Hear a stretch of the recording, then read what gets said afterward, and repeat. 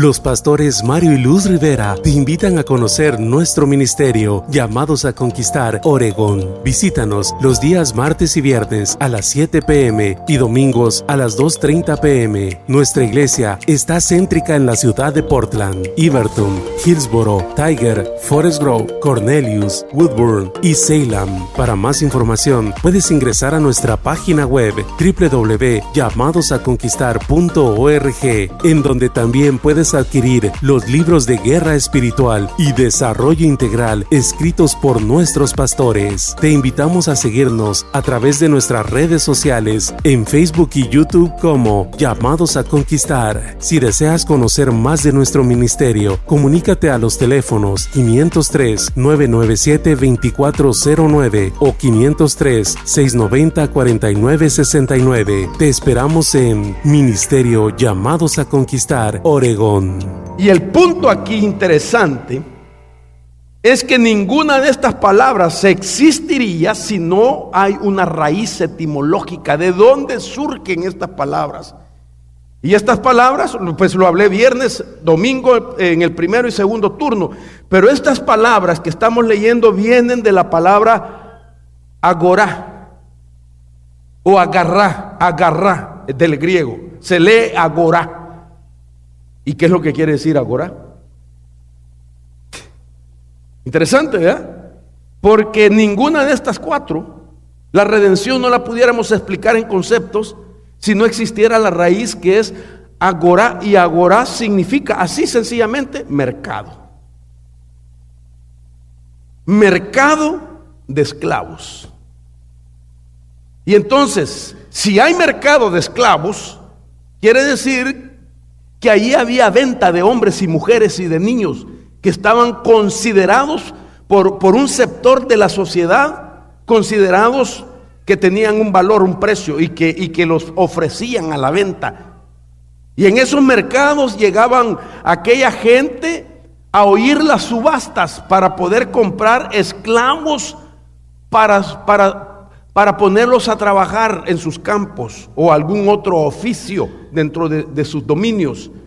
Entonces, la palabra mercado de esclavos en griego viene de esa palabra agorá, y es la que Pablo usa en varios pasajes de la Biblia para explicar lo que Jesús hizo por nosotros a través de la cruz. Entonces, agorá, mercado o plaza, según la versión, era un espacio abierto, el centro del comercio, era un centro de cultura, de política, y era un centro que tenía que ver con la vida social de los griegos. Hermano, era un lujo tener un esclavo en su casa.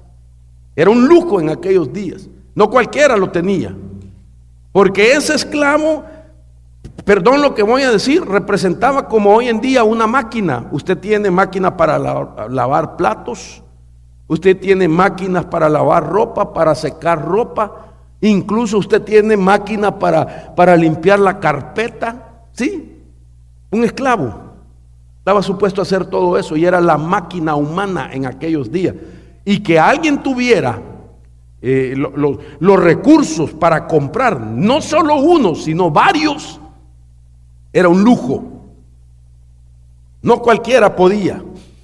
Y entre más esclavos tenía bajo su dominio, más reputación ganaba esa familia.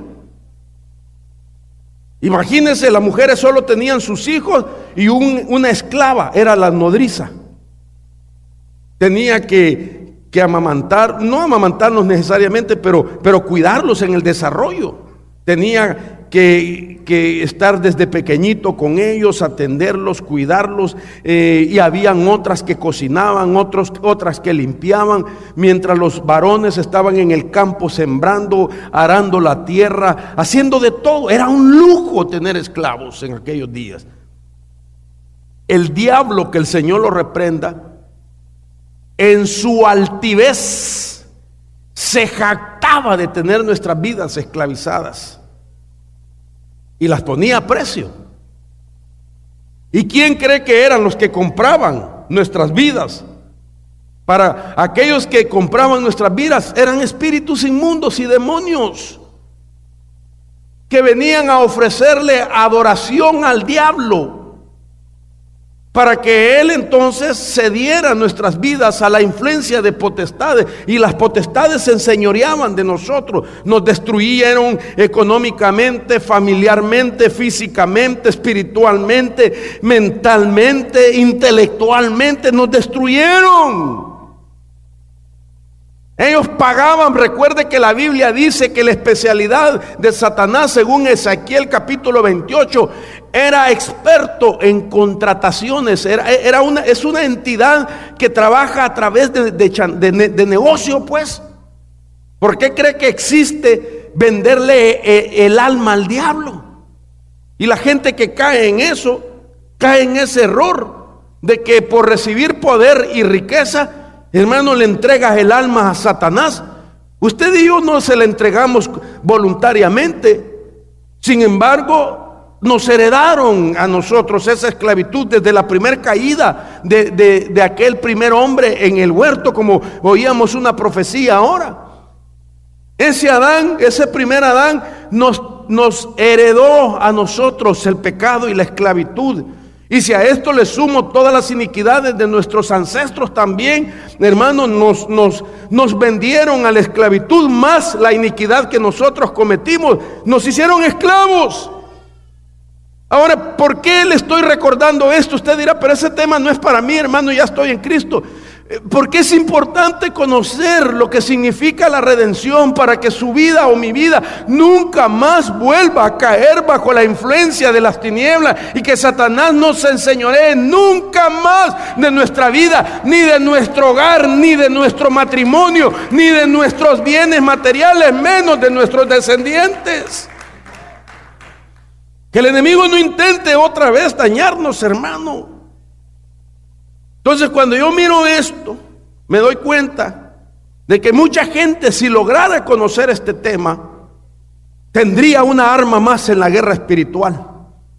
Tendría una armadura, porque la redención es como una armadura, que aunque el enemigo se niega de que nosotros ya no le pertenecemos, quiero que piensen esto: para Satanás nuestros pecados están vigentes todavía. Para él todavía están vigentes.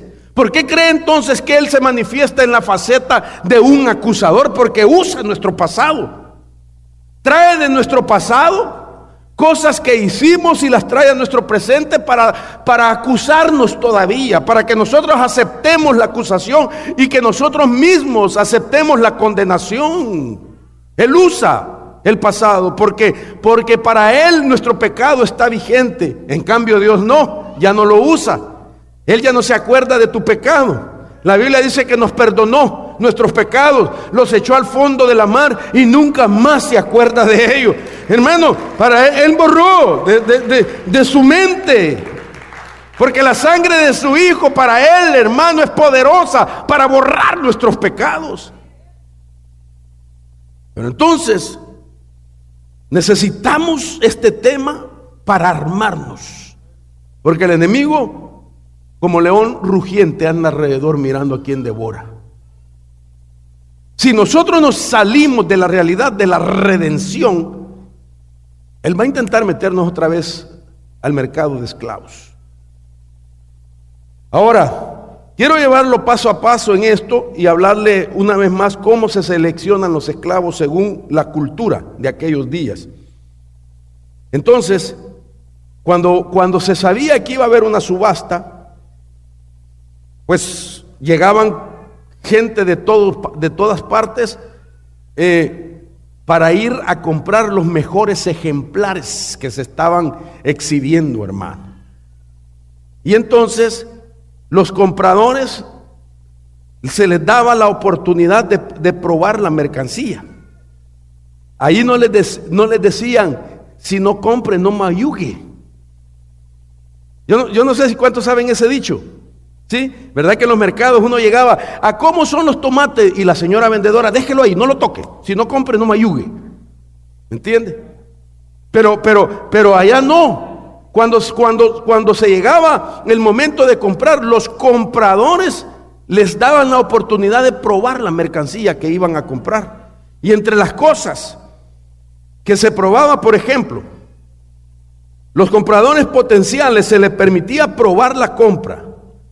Los esclavos eran maltratados con golpes, con actos degradantes para determinar el nivel de aptitud física de un esclavo. Oiga esto. Imagínense, hermano, no solamente estaban apaleados y condenados a ser esclavos, sino que el comprador llegaba a golpearlos. Como que lo pusieran a usted, parate ahí, y en el pecho, ¡pah!, le escupían las caras, les daban látigos para golpearles la espalda. ¿Qué es lo que estaban viendo ellos? La aptitud que tenían en el trato físico que les daban. Por eso, para descubrir el temperamento del esclavo, los compradores los abofetearon, los insultaron y les escupieron en la cara para ver cómo reaccionaban. Porque el esclavo tenía que mantener esa actitud aunque no tuviera las cadenas puestas, sino que él no tenía ninguna facultad de protestar por el trato que les daba el señor que los compraba, aunque fueran fuertes. Y aunque el comprador, hermano, era debilucho, no podían ellos defenderse, porque tenía el precio de muerte si lo hacían. Y entonces el comprador llegaba, los golpeaba, los insultaba y les escupía. Si un esclavo podía tragarse su orgullo, apretar los dientes y controlar su temperamento durante un abuso tan humillante, el comprador asumía que podría ser usado hasta el punto de abusarlo sin causar ningún tipo de problema a su dueño. Mire las cualidades. Y cuando yo pienso en eso, solo pienso, pues como no voy a hablar de usted, pero tengo que pensar de mi vida, hermano, cómo los vicios nos golpearon a nosotros, ¿verdad? Una semana completa de trabajar y nuestras familias esperando la provisión en casa. Y después del pago con los amigos a tomar, a emborracharse, hermano, amanecíamos golpeados, amanecíamos sin dinero, amanecíamos enfermos de tanta bebida, de tanta droga y sobre todo con una pena moral. Y lo que es peor, algunos seguían la parranda otra semana más porque no podían salir vaya, como dicen en mi pueblo, de la goma, o como dicen en México, de la cruda o de la malía. Y seguían una semana. Ahí podemos ver que nos estaba golpeando el enemigo y seguíamos en la misma, porque estábamos esclavizados de nuestra mente. Figura de cómo se seleccionaban los esclavos. En resumen, los esclavos no tenían ningún valor personal. Psicológicamente pensaban que habían nacido para vivir como esclavos. No había esperanza para ellos. Por eso hablábamos del lado psicológico. Pensar que te ibas a morir esclavo.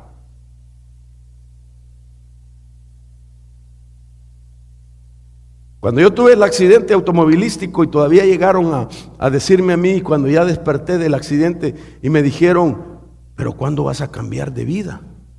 Mira lo que te pasó. Y yo me acuerdo que les contesté, a mí no me pasa nada, la hierba mala nunca muere. Mire qué tonto, hermano. ¿De dónde había sacado ese dicho? De la esclavitud que el enemigo tenía en mi mente, que la hierba mala no se muere. O sea que me daba el diablo, me daba y me golpeaba y yo seguía de necio. Esa es esclavitud. Esto lo estamos viendo aquí en esta semejanza de cómo los esclavos eran sometidos a prueba para decidir comprarlos. Mire esto, los esclavos no eran considerados mejor que los animales. O sea que peor que un animal era considerado un esclavo. Según el pensamiento del día, eran simplemente otro tipo de caballo de batalla y no tenían ningún valor humano real. Su único propósito en el mundo era atender las demandas que sus futuros dueños les exigían. Pensemos entonces, hermano, en las cosas que nos llevó a caer en el mercado de Satanás. Pensemos en eso. Yo sé que como usted es muy bíblico, me va a decir: hermano, la Biblia dice: no traigas a memoria las cosas viejas pasadas, aquí yo hago nuevas todas las cosas. No, pero la Biblia dice: no olvides sus beneficios, recuerda de dónde el Señor te sacó. Yo no voy a recordar las cosas que me acusan, las cosas que me hacen sentir emocionalmente mal. Tengo que olvidar mis traumas, mis malos momentos, aquellos eventos negativos que cambiaron el ritmo de mi vida. Eso los tengo que olvidar, pero no puedo olvidar de dónde el Señor me sacó. Porque entonces, en la medida que yo recuerdo de dónde el Señor me sacó, yo voy a ser agradecido. Yo voy a reconocer que gracias al Señor soy lo que soy ahora. Tengo lo que el Señor me ha dado: mi familia, mi hogar, mis hijos, hermanos. Oh, ¿qué sería? ¿Qué sería? Como dice aquel canto: ¿qué sería de mí si no me hubieras, qué dice? Alcanzado. Wow, hermano, ¿qué sería de mí si no me hubieras alcanzado? A ver, ¿cómo es que sigue diciendo? Cántelo pues. Si no me hubieras perdonado.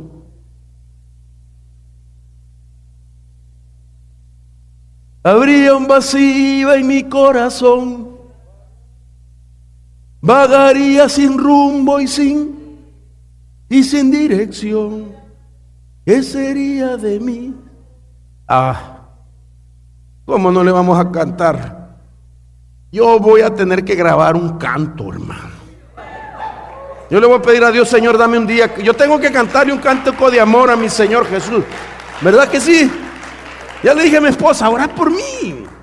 Le dije: a vos que te gusta orar, ora por mí. ¿Qué tengo que cantar? Si tengo mis hijos que cantan. Douglas va a ser también mi dúo. Que Douglas canta, hermano. Tiene buena voz.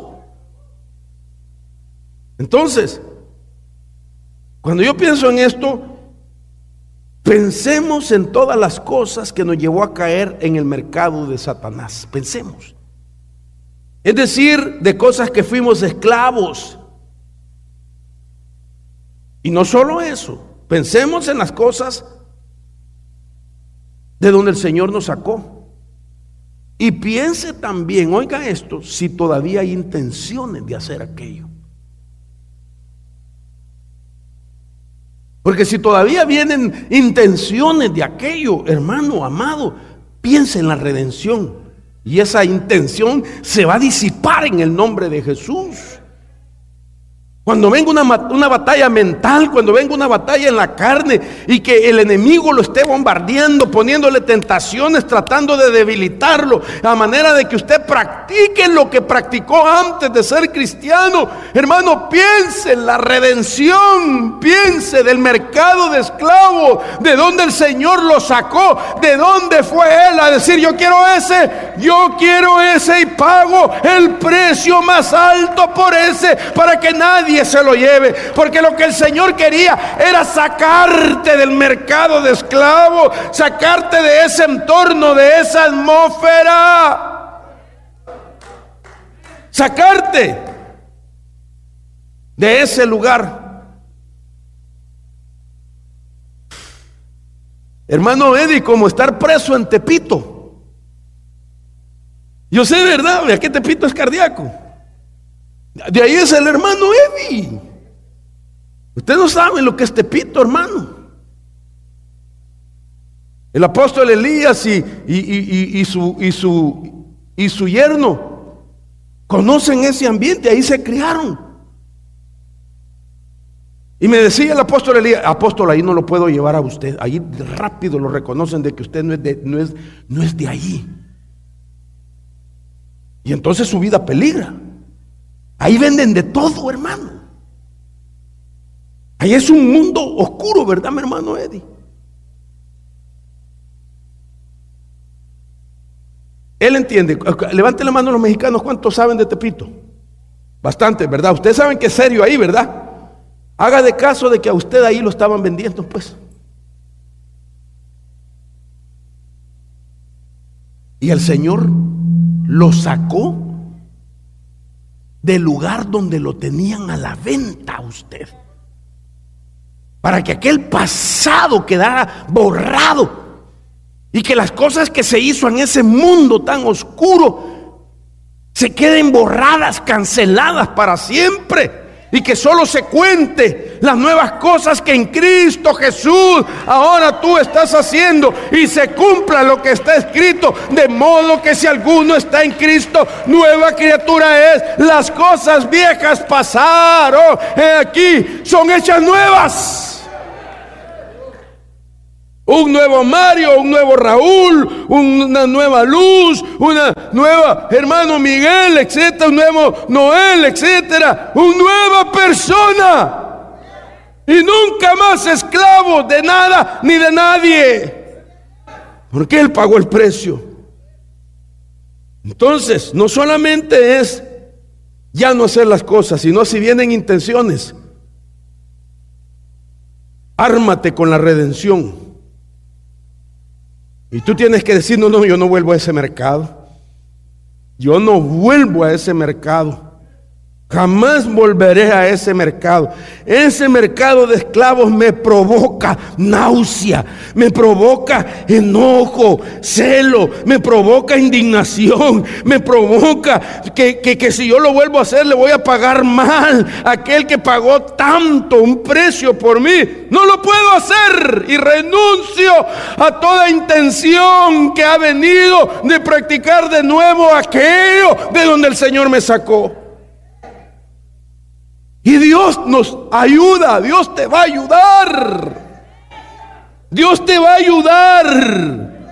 No estoy diciendo que no vas a tener esas luchas. Mientras estemos en esta carne, el enemigo va a tratar, hermano amado, de hacernos volver al mercado de esclavos. Pero tú y yo nos tenemos que armar con la revelación profunda de lo que significa la redención, que llegó al mercado de esclavos y te compró. Y te compró para sacarte. Y dio la orden y dijo: bórrenme su nombre de la lista de subasta. Nunca más se diga el nombre Mario Rivera en el mercado de esclavos. Hágame un favor, hagamos una declaración. Diga usted, cuando yo cuente 3, nunca más se diga, y da su nombre, se diga más ese nombre en el mercado de esclavos. ¿Sí? Dice su nombre, yo voy a decir el mío. 1, 2, 3. Nunca más se diga Mario Rivera en el mercado de esclavos. Diga su nombre, diga su nombre, diga su nombre, declárelo. Hay tesoros en el cielo, tesoros espirituales que son revelados por sus ministros a través de su Espíritu Santo. Y porque en Él están cuidadosamente ocultos todos los tesoros de la sabiduría y del conocimiento. Este fue un interesante tema del apóstol Mario Rivera, de Iglesia de Cristo, Llamados a Conquistar, Oregón. Te invitamos a conocer más de nuestro ministerio. Visita nuestra página web www.llamadosaconquistar.org o búscanos en las redes sociales como Llamados a Conquistar. Te esperamos en nuestra próxima emisión.